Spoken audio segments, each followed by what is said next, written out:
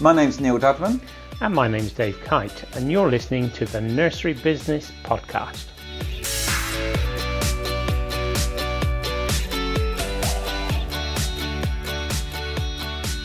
And we're recording. Good morning. Good morning to you. It's wet out there. I tell you, I'm definitely in the best place today, which is inside in the dry. It's gusting about 50 miles an hour of wind outside and chucking it down with rain. Yeah, I think there's a big storm coming across. I think there's one of those big hooks. The shape of the clouds determine how windy it's going to get. And this is like a little J that's building up. Beware of the J. I used to have rental properties in Orlando, and I would hate September because September was hurricane season. And the number of times we got phoned to say, oh, you've got tiles missing off the roof, or trees come down, or what have you. I used to hate it. And I had another house in the Bahamas and in Nassau. And there, when they built the house, because I had the house built from scratch, they had to drill down and get piles into the rock, because I was once evacuated during a hurricane from Miami, and it was really scary. And it was Category 4 storm, and it was really scary. And then when we had the house built in the Bahamas, they said, we can't evacuate. We have to build a house. What they do is they pile down up to 12 feet into the rock, secure these pylons that go up through the house, and then tie the roof to these steel girders so the roof doesn't blow away. And I'm like, I'm so glad I've sold all those now. It was just, I hated September. But now, somebody else's problem. Good. So you had a call this week, a question from our listener. Yeah, further breaking news. I think we're gaining traction. The podcast we did last week went down really well about the price increases, and I have noticed that there's been quite a few posts in the Day Nursery Owners group on Facebook of what the people's price increases are, and most people are going up to the 6% mark, which I think is fair and good and required. So I also hear on the grapevine that those pesky staff of yours who have been listening to the podcast, that they have persuaded you to try Trello. No, it was me actually. I took your harsh words to heart the other day when you said to me you should never stop learning, and I took that on board because it went right deep to the heart. You got wounding, hurt me in my soul, and do you know what? It's bloody brilliant. So it's amazing, isn't it? It's so simple to do. Yeah, and it's a place. I'm forever looking for better ways to store information in the right place, but there's always compromises, whether it's on Google Drive, whether it's on a computer. You put it on a computer and then you get your laptop, you haven't got the information, so you store it online. But Trello is just a great way to drop little nuggets of information. Yeah, do you know what I've noticed? Our email conversations have cut right down, and also our phone calls and text messages. So myself and the operations director work on Trello. We share a board, and it's fantastic. So there's not less communication because we're still communicating, but there's less sort of noise in our day. We work on Trello rather than the email systems. So yeah, wholeheartedly thumbs up for it. So it's gone down well. One of our mentors, a guy called Nigel Botterill, has a book that talks about doing 90 minutes a day working on your business. And he's a great fan and advocate of doing stuff regularly. So he comes in at 7:30 in the morning, works till 9, and he's got a sign on his door that says, do not disturb unless building is on fire. But he has a paper pad, and it's got columns in there, Monday, Tuesday, Wednesday, Thursday, Friday, with his 90 minutes in there, what he writes in. And it occurred to me that actually the paper pad, it's a bit 1970s, whereas this Trello, you could create a Trello board with your Monday, Tuesday, Wednesday, Thursday, Friday, and your 90-minute segments and what you're going to do for marketing in each of those days. And what I really like is you sit down to work, and you got to grab yourself, sit down to work, you go to the Trello board and you go, okay, what do I have to do first? Oh, it's that. 2 minutes later, you're working on it. It's not, I wonder what I should ask. Should I read my email? You come in, you start work, and at the end of the day, you think, okay, what didn't I do? I need to move that till tomorrow. Okay, I'll move all that tomorrow. You come in the next day, bump, you're working. Yeah, the biggest thing for me is all those things that pop into your head at inopportune moments. You think, oh, I'll do that. Oh, I'll do that. I must do that. And this is almost like, for us both, it's a brain dumping ground of all the little things that we have to do, but we haven't actually got round to yet. Yeah, so, I don't know whether. Go on. Sorry, go on. Finish. No. So I don't know whether you've got around to trying out the email section yet. There is a facility to email into the board, and it's a big, complicated email. But what I did was I created an email contact called Ideas and email ideas. And then in that email, I put that complicated string email address. And now I can just, if I think of an email idea to send out on our by 3 times a week email, I will just write an email to Ideas and put the idea in there and click send, and it drops it into my Trello board.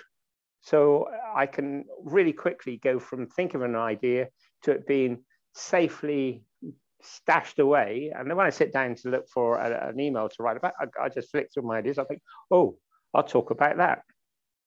And it's very easy to, like you said, put stuff, remember stuff, and not forget it. Let's move on from Trello.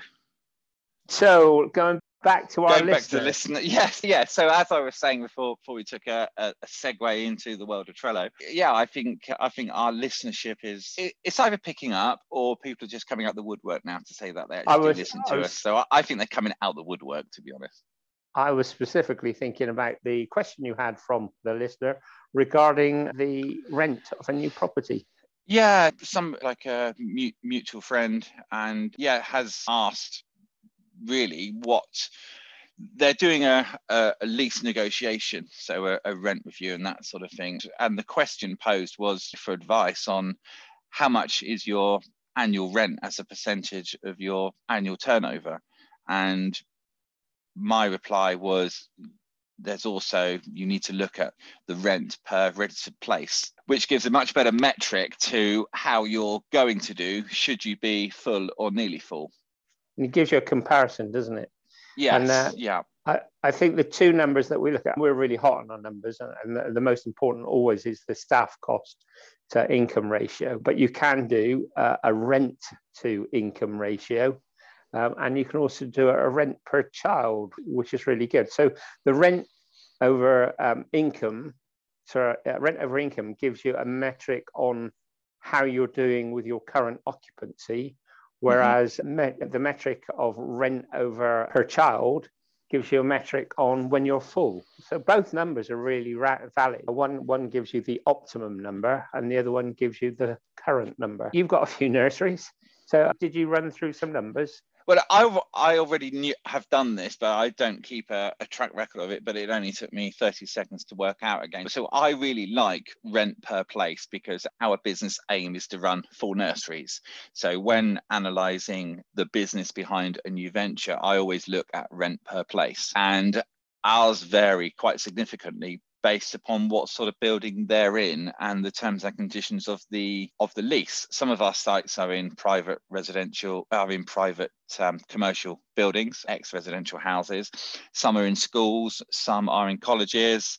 So you get quite a wide range of results depending on where you are geographically and of course where your nursery is situated. So we range between £385 a place to £833 a place.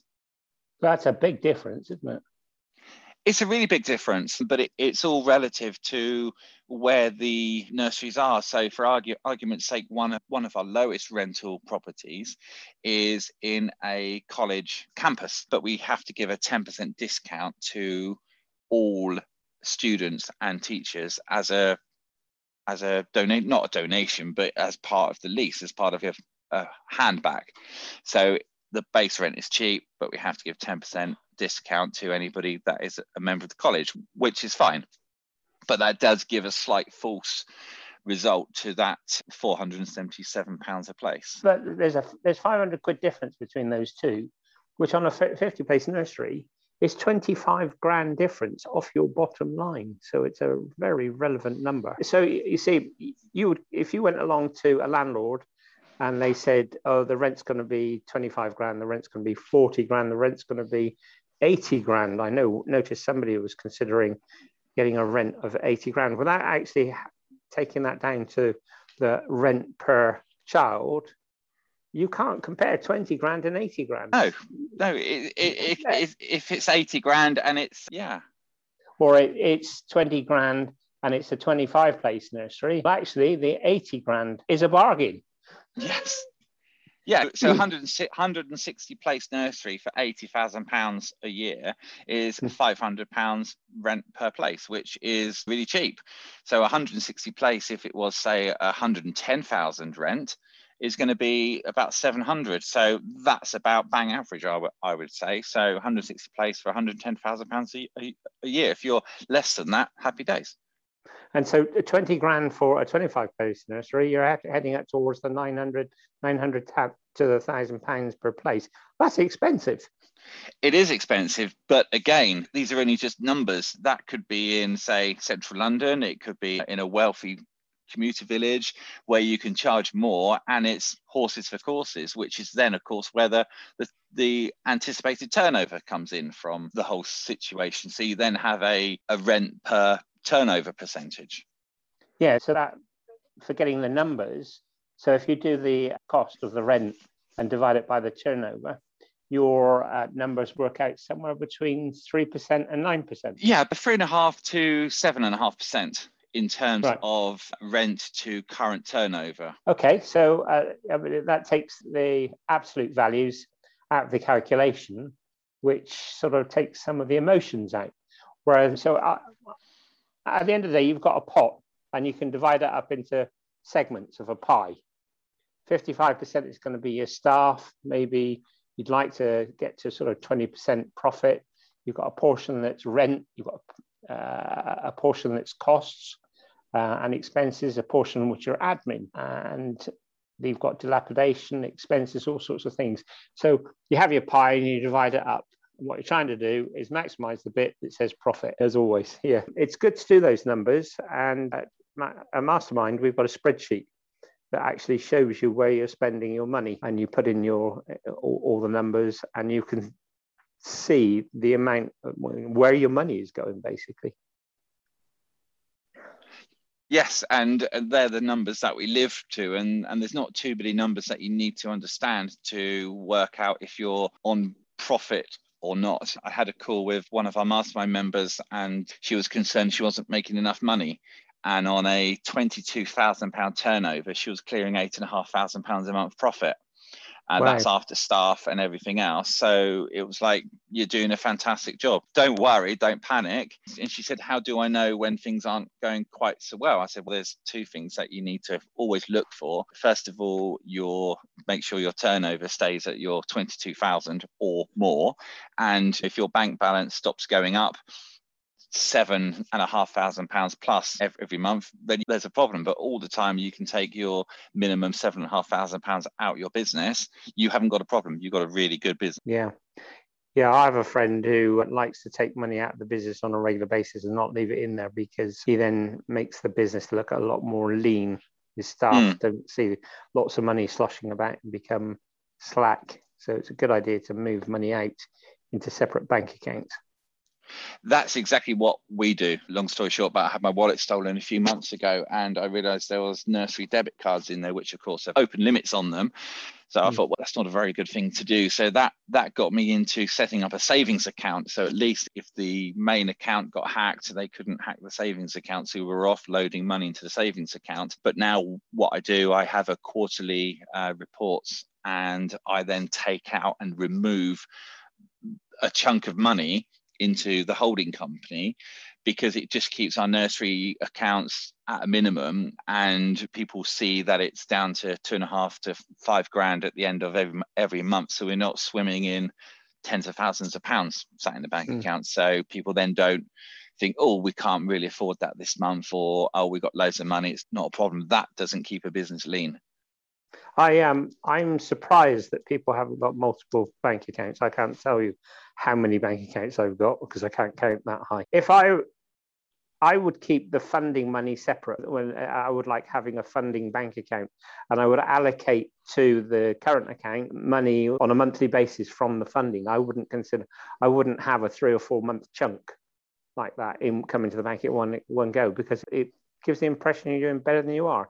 Whereas if you've got to get 3 months worth of money, we'll set up a standing order for 3 months for a third of the money, so that you see a smaller amount going into the current account, because that way at least then it's realistic. And it surprises me that people don't take advantage of these tools that are available. It costs next to nothing to have extra bank accounts, and as you said, it protects your money from hackers. And cool, the number of phone calls I've had this week just from Amazon. Apparently I've bought an iPhone at £1,100. I bought an iPhone at £700. I've had my Prime account renewed. Amazing.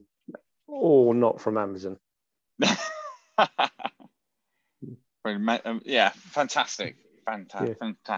But coming back to these place per rent figure, I just thought it was a really interesting question that many of the owners now are taking the numbers seriously in the nursery owners group, and thinking about what they're getting themselves into before they actually take the plunge and do it, which is music to my ears, really, because so many people come into the sector without having any business skills or business knowledge. It's good to see people taking charge and coming up with educational decisions for their business.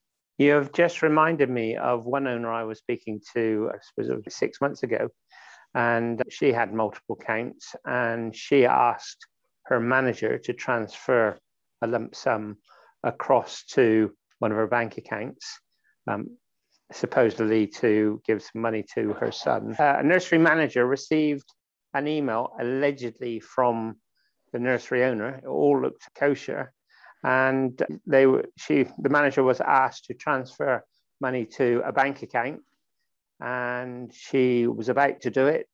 Oh no, she did it, and some money was transferred across, and it was a sizable chunk of money, and it was a spoofed email.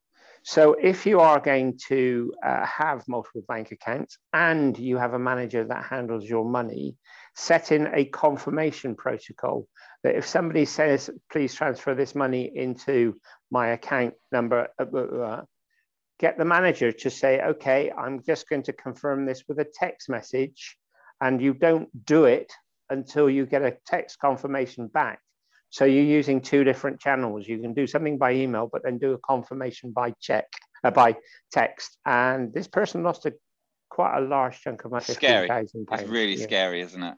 Not enough to destroy the business, but enough to really upset you. Yeah. I did tell you, I think my cousin was in Spain. He runs my mum's business, and they manufacture and distribute bin bags to the NHS big time. And he was talking to a supplier in Spain, and there was a conversation going on about transferring money. My cousin said, have you checked this out? And he said, why? He said, because I think it's a scam. And he said, really? And it was to do with one of the raw material suppliers asked to transfer a chunk of money in advance, and it was £500,000, and stopped that transfer going ahead, and it was a scam. And basically it would have destroyed the business, absolutely destroyed the business. Be careful, folks out there. Yeah, be very careful and look after your money, I think. So know your numbers, get your systems in place to control what you're doing, get your Trello board set up, and just if you're transferring money, make sure you have a second channel to confirm that it's legit. That's a good sum up. You did well there. I'm proud of you. I'm glowing with pride. Okay, what's on for the rest of the week? What's on for the rest of the week? With a clear diary this week. So I'm working booking restaurants, booking holidays, booking van transformations. When is the van transformation happening? The van transformation is the inside's being done in about 3 weeks' time. So looking good for going away. And is this your local chippy, or is this a kosher van? Yeah, it's a local bespoke conversion company doing it for me to my own design on the back of a fag packet. We will see what happens. You engineers are all the same. Yeah, this, as per normal, there's nothing on the market that I wanted or that suited my needs. So I had to get my Photoshop out and a ruler and a crayon and fashion something up. It's a posh Mercedes van, isn't it? It's a Volkswagen van. I would never have a Mercedes van. Right. Have a good week. See you later. Look after yourself. Talk soon. Bye-bye.